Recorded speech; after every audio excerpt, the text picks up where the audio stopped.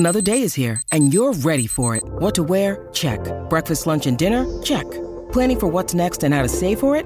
That's where Bank of America can help. For your financial to-dos, Bank of America has experts ready to help get you closer to your goals. Get started at one of our local financial centers or 24/7 in our mobile banking app. Find a location near you at bankofamerica.com/talktous. What would you like the power to do? Mobile banking requires downloading the app and is only available for select devices. Message and data rates may apply. Bank of America N.A., member FDIC. When you need mealtime inspiration, it's worth shopping Kroger, where you'll find over 30,000 mouth-watering choices that excite your inner foodie. And no matter what tasty choice you make, you'll enjoy our everyday low prices, plus extra ways to save, like digital coupons worth over $600 each week. You can also save up to $1 off per gallon at the pump with fuel points. More savings and more inspiring flavors make shopping Kroger worth it every time. Kroger, fresh for everyone. Fuel restrictions apply. From New York City, this is Lexicon Valley, a podcast about language. I'm John McWhorter. I teach linguistics at Columbia University. My latest books are Words on the Move and Talking Back, Talking Black. But my latest favorite project is doing these podcasts. And as my regular listeners may have noticed, my usual pattern is to alternate episodes where I fly solo with interview episodes. And this week's show is one of the latter. And specifically, I am so honored to have with me today Deborah Tannen. Deborah is a linguist at Georgetown, but I suspect most of you know her as the author of the 4 years long New York Times bestseller, You Just Don't Understand. Remember when that book was coming out of your faucets 24/7 back in the day? And she's followed up with many other books, such as The Argument Culture, which Deborah just gave me the occasion to take in, and I recommend. And now her new You're the Only One I Can Tell, which, by the time you hear this, will have been officially released yesterday. This is a book about how women communicate within friendships, the particularities, the peculiarities, and yes, the pitfalls. And no, that's not ad copy. I put in that alliteration myself.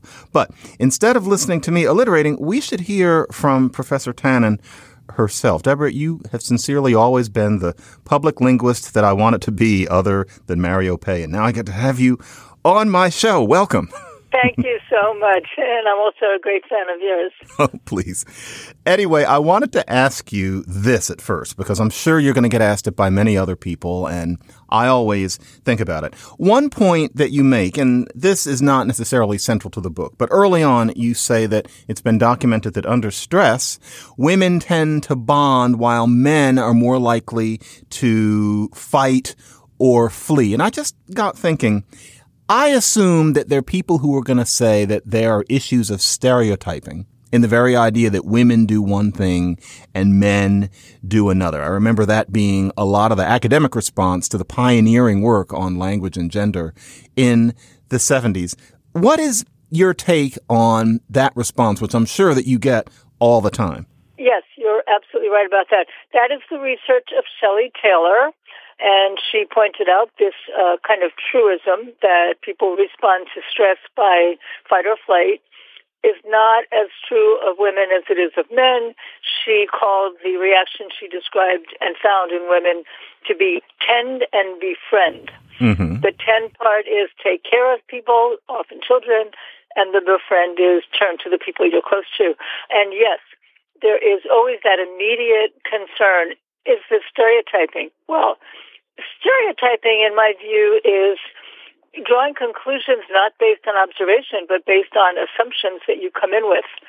If she has done actual research and found these patterns, if we don't describe them, people end up blaming themselves, blaming each other, and often it's the group that tends to be different that gets blamed. So often it's women that are seen as falling short because they're not reacting in the way is expected, and it's expected because that's how men do. Mm-hmm. But I do like to say right up front, there's a problem immediately in saying women do this, men do that.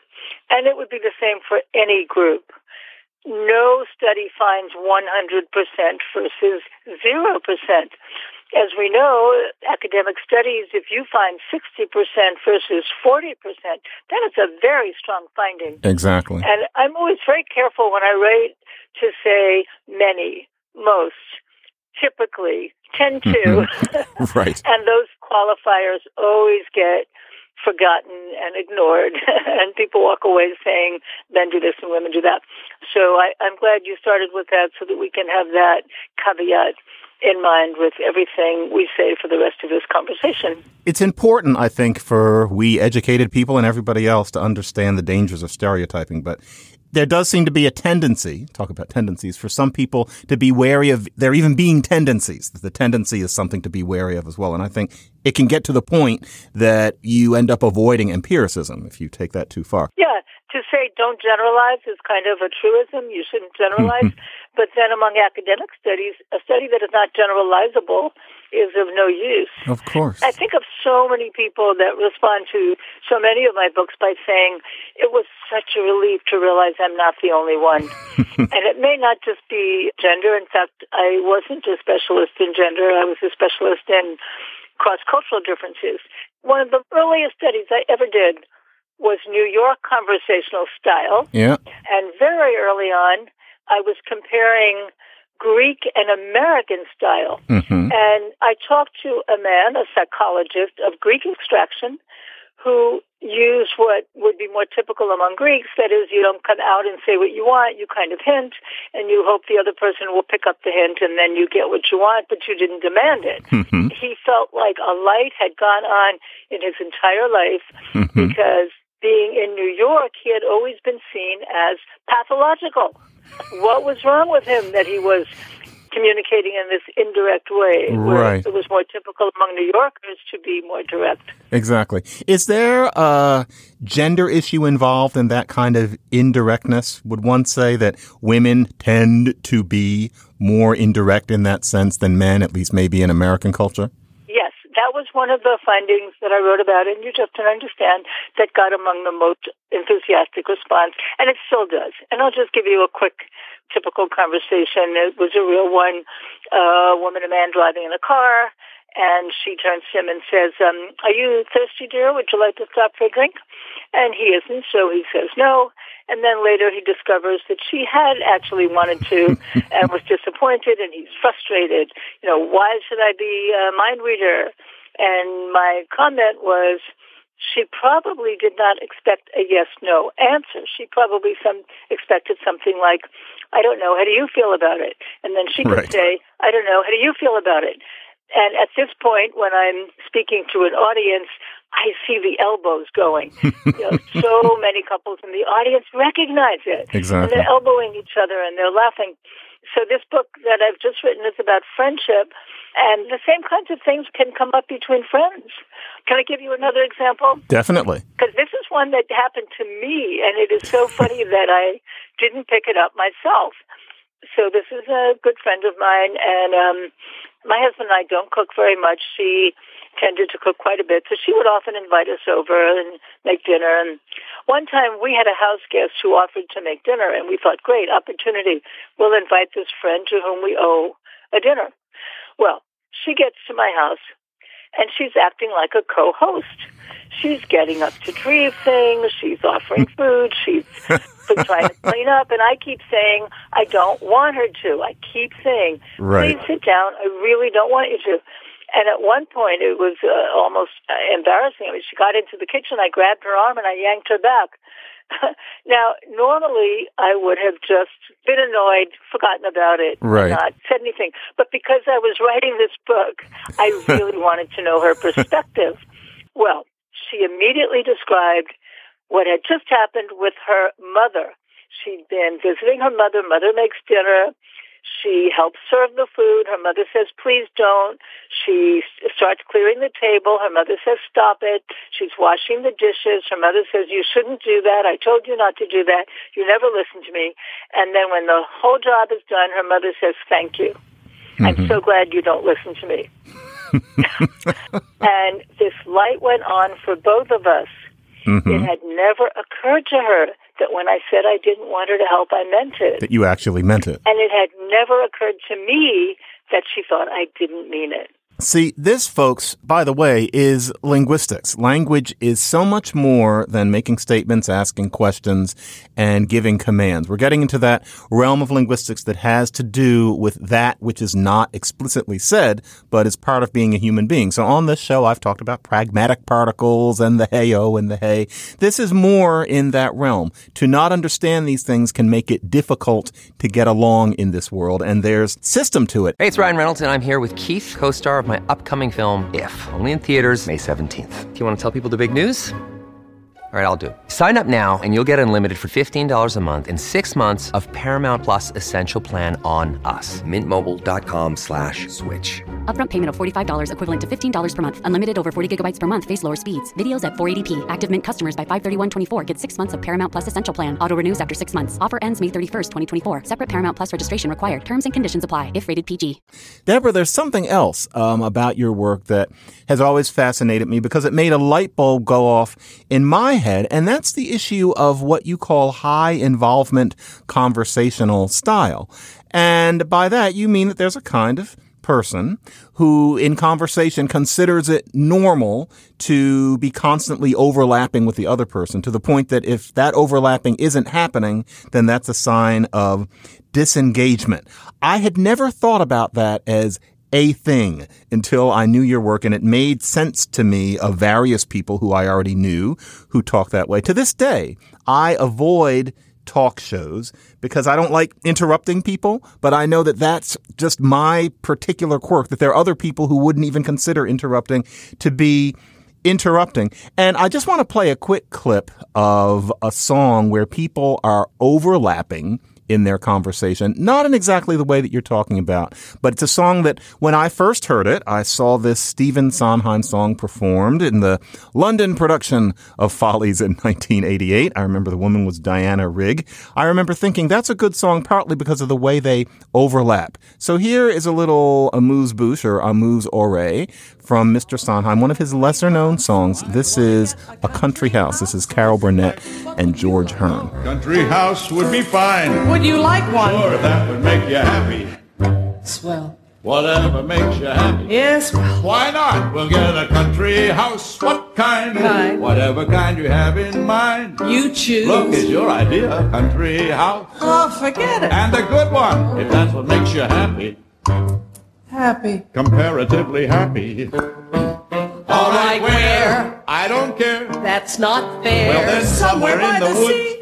By the sea, then. Don't agree just to agree. Look, it's all the same to me. Yes, I know. Meaning? Oh, let it go. Look, as long as we're So that sounds like people, but it goes further than that. There's gender and there's culture on this. I seem to recall that the idea was that New York Jewish people typically have this high involvement style. Who doesn't? Is there a culture that is the opposite to this? Yes. I contrasted what I called high involvement style with a style that I called high considerateness. Mm-hmm. And it was based on a study that I did. It was a conversation among 6 people. I was one. 3 of us New York Jewish, 2 from California, not Jewish, and 1 was British, half Jewish. So the high involvement style speakers had a whole range of styles that had a very positive effect when we used it among ourselves, but a negative effect, an unexpected, unintended effect when used with the Californians. So one was expecting slightly shorter pauses between turns so that we would get the sense that they had nothing to say when they were simply waiting for the floor. Overlapping was another, so high involvement style often means talking along to show enthusiasm, but you don't expect the other person to stop. When they stop, they really created the interruption. You didn't. It was a misunderstanding of intention. And it goes along with many other things, telling more personal stories, sometimes dramatizing the point of the story rather than spelling it out. Our voices would have more extreme fluctuations of intonation, and often very long pauses, but within a turn. Yeah. It would be a dramatic pause within a turn, maybe before you make a dramatic point, but not as a turn exchange pause.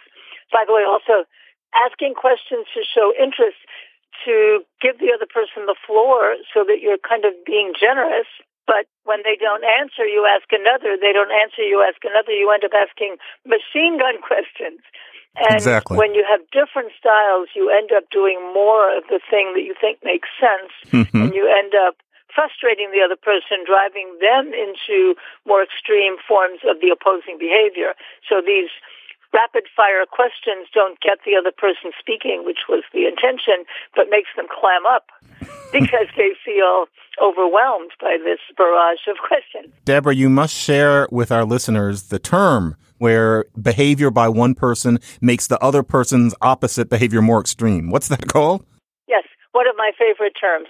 Complementary schismogenesis. Ouch, yes. So a schism is a split, and genesis is creation. So it's the creation of a split in a complementary way.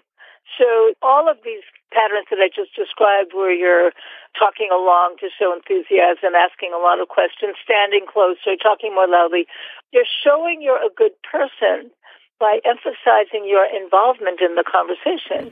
Well, what is the logic of the opposing style? Leave longer pauses, speak more slowly, speak in a lower volume. Don't ask questions. Allow the other person to volunteer if they want to tell you. You're actually not even that eager to get the floor, perhaps. All of those things would be high considerateness. And I think that's the value that people who tend toward that style will feel. They're being considerate. They're not imposing. And this goes back to the work of Robin Lakoff. So much of what I say is dependent on that pioneering work of Robin Lakoff, who was my professor at Berkeley and was your colleague at Berkeley. Yes, she was. Yeah, she was one of the reasons that I went into linguistics in the first place. And she pointed out that every person, every speaker, in every conversation has to follow 3 rules. Maintain camaraderie, be friendly, don't impose, give options.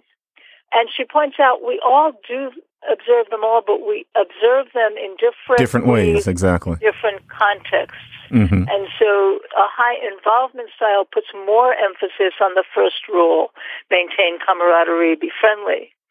A high considerateness style puts more emphasis on the other 2, and I do tend to collapse the other 2. Don't impose, give options. And you can see immediately what you're going to run into if you have 2 friends that have these different styles. And I interviewed over 80 women for my book about friends, and I heard many stories like this. I ask her questions, she doesn't ask me. Well, maybe she's one of these people who thinks it's imposing to ask. You should let the other person volunteer. And that actually was an explanation. A woman who had told her friend that her mother was in the hospital and expected the friend to follow up. How's your mother doing? She was hurt that she didn't. And when she asked her, she said, gee, and my mother always taught me, you don't ask questions like that. If the person wants to tell you, they'll tell you. Right, right. You know, it's interesting, Deborah, about light bulbs and conversation style, because I was equipped to understand myself and my social world on the basis of that observation that I actually learned from you. I am an urban Northeasterner by birth. I grew up in Philadelphia, then spent some time in New York. Then I spent 14 years in California, and I've been back in New York now for 15 years. And I remember thinking when I moved back to New York in 2002 that I found it easier to talk to a lot of people in New York, and I realized why it was. In 14 years, you can do a lot of great things and a lot of crummy things. There were people in California who didn't like me because I did something bad. There were other people in California, though, who often found me unpleasant because they found me pushy in conversation, when I never thought of myself that way. But I realized what it is that mellow California style that you're talking about, which I never quite fit into, whereas on the streets of New York, or even, you know, in the salons of the Upper West Side, it fits right in. And I wouldn't call myself an especially high involvement talker, but I was definitely out of place for 14 years at those lovely parties in the Bay Area because of that. But folks, I know that a lot of you are waiting for a particular clip when we talk about these different conversation styles and the issue of pace. And so, of course, we're going to play Bob and Ray. And of course, the skit is going to be an excerpt from The Slow Talker, which is still funny over 50 years later. For those of you who don't know who Bob and Ray are, listen to this. No. Well, would you sit there now and tell us your name, please? Harlow P. Whitcomb. And where are you from? From Glens Falls, New York? New York. And what do you do? I am the president and recording Secretary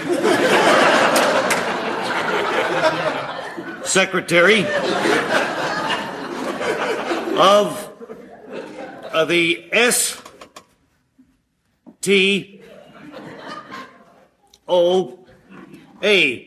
What does that stand for? Slow Talkers of America. We believe In speaking slowly. in forming Your words, thoughts. our ideas and opinions clearly before Speaking. we speak. We are here In New York City. in the city of New York,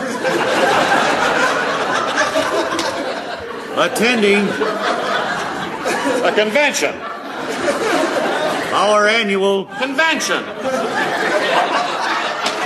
membership Convention. convention. I love that Bob and Ray clip because it shows you the frustration of the fast talker in response to the slow talker. And so often we think more about how high considerateness speakers are put off by the styles of high involvement speakers. They feel imposed on. It's frustrating to both, and that's such an important point to make. And I just want to quote this woman she was a high involvement speaker, and I was explaining that high considerateness speakers are following the rule, don't impose, and she said, but the not imposing is so offensive. Exactly. Deborah, I wanted to ask you about something else. Men and agonism. Men and agonism. The idea that men compete when they converse, which is something that I actually noticed when I was about 10, although I didn't have the vocabulary for it. But that has been shown to be statistically true, that men are more likely to play one-upmanship in conversation. So agonism is a term I've borrowed from Walter Ong. He uses it to refer to ritual opposition. Mm-hmm. So agon is war. Agonism is using a warlike stance to accomplish things that are not literally fighting. So obvious one would be teasing. It is the case that boys and men are more likely to use teasing, to use playful insults, that's agonistic, as a way of showing affection. And yeah, it can be a kind of competition, kind of one-upping in a good-humored sort of way. When I give lectures, I have two little clips that I often show. Two little girls playing and talking, and four little boys playing and talking. And the boys are trying to top each other. So one little boy says, mine's up to there, and the next says, mine's up to the sky. The third one says, mine's up to heaven, and the fourth one, mine's all the way up to God. And it's very cute, and you can see that they're good-natured, they're enjoying it, but it is one and less likely of girls, yeah, definitely. Nothing like that among girls. So be two little girls, they're drawing, and one says, do you know my babysitter called Amber has already contacts, and the second one says, my mom has already contacts, and my dad does too. And the first one is so pleased, and she says the same. I have lots of examples where girls and women spend a lot of effort showing that they're the same, where boys and men are showing that they can tap each other. And it isn't all good. I mean, I have heard also complaints from women that the requirement to always be the same can be problematic. One woman said, my women friends don't let you be different. Another woman said, I find friendships with women are very difficult to navigate because as soon as you say you're different or you have a different opinion, they think you're putting them down. They hear it as a criticism. I definitely know what you mean. I actually found that was part of the problem between me and some people in California, that there was a general assumption, the general cultural assumption, so to speak, was that people were to seek to agree with one another. Whereas in New York City, I find that there's more room for jolly disagreement. Yeah. You might say friendly contentiousness. Exactly. And I've come across descriptions of New York style that way, by the way, and it can be women and men from New York. And again, why it's so important to realize not everything is gender. We have influences on our style from region, from ethnicity, from class, from the kind of work that you do, and of course, individual personality. So the parameters of style are always flexible, and even high considerateness and high involvement styles, they're not monolithic. You can be relatively more of one, relatively more of the other, have some features of one, some features of the other, and we all have our own unique styles. Exactly. Folks, it's about a lot more than nouns and verbs. And I want to touch on one more thing, Deborah, which is the piece that you now have in The Atlantic, which addresses something else that you discuss in this book, which is that there's certain pitfalls in social media communication between friends that might happen between the young and the old. And that's something that I'm noticing a lot of interest out there in these days. What is it that a person who's old, or as we say these days, older, might watch out for when, say, texting or Facebooking or whatevering with those who are younger? One would think that things would be pretty straightforward because everybody can rub a noun and a verb together, but apparently it's not that simple. Yes. Older people that will end a sentence with a period, just because when you write, you end with a period. Younger people will hear as you're angry. So if a mother texted her daughter, call me, period, now, period, the daughter thinks, uh-oh, I'm really in hot water. And it turned out, no, they just had a normal conversation. That was just how she ended her sentences. One that really surprises older people, the use of ... 3 dots. We sometimes use it to mean and on, more and more. And my students tell me that they hear it as undercutting the thing you just said before. So if a father, as he did, asks his daughter what she did for her birthday, and she tells him the restaurant she went to, and he says, wow, ...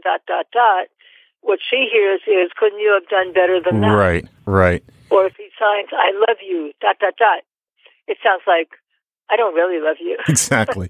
Whereas I'll bet for both you and me, that's not what it would mean at all. If anything, it puts a pleasant little haze around it. But definitely it doesn't undercut it the way many younger people would think. I'm noticing also with some people who are, say, 30 and below, that email in general is for them something that's kind of cramped, and they often won't answer for 3 or 4 days. Whereas if I'm in a situation where I am also texting with them because maybe they were my student and then there are reasons that we have kept in touch or, done some sort of performance in the years afterward, such that I text with them, they immediately answer texts and they are much more immediate and vivid in themselves in texting. It seems that email has become elderly, and texting is what the lively and interesting person does. Yes, it seems to be a sense of what's formal and what's informal.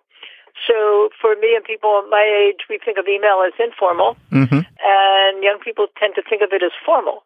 Almost the way we would feel if we got a letter. We don't feel we have to sit down and type an answer to a letter right away. Yeah. The distinction started even earlier with attitudes toward texting versus phone calls. Yeah. So many parents are frustrated their kids wouldn't answer a phone call and won't listen to a voicemail because it takes so much time. You got to pull up your voicemail, put in your passwords, sit and listen. Just call the person back and find out what they're calling you about. And then, you don't have time to call right now, so you wait till you have time. whereas text is right there, Yeah. quick answer. The objection many older people have, and some younger people do too, but mostly the older you are, the more likely you are to feel this way, that it is terribly rude to answer a text when you are physically present with somebody else. Mm-hmm. And the feeling of many younger people is That's perfectly normal. A short time, it's not really an interruption. I first noticed that happening during a Seder. I was watching a couple of teenagers just texting during the Seder. This was several years ago. And I asked them, I said, is this, and I didn't criticize them, but I said, is this normal? Is this now what you and your friends do? And they said, yeah, this is what we do all day long. And I realized, we are in a new era. It fascinated me. Yes. I hear so much from older people. Young people don't even know what it means to be a friend anymore because they never see each other face to face. It's always on the screen. Right. I don't share that concern. We all know the difference between face to face and on a screen.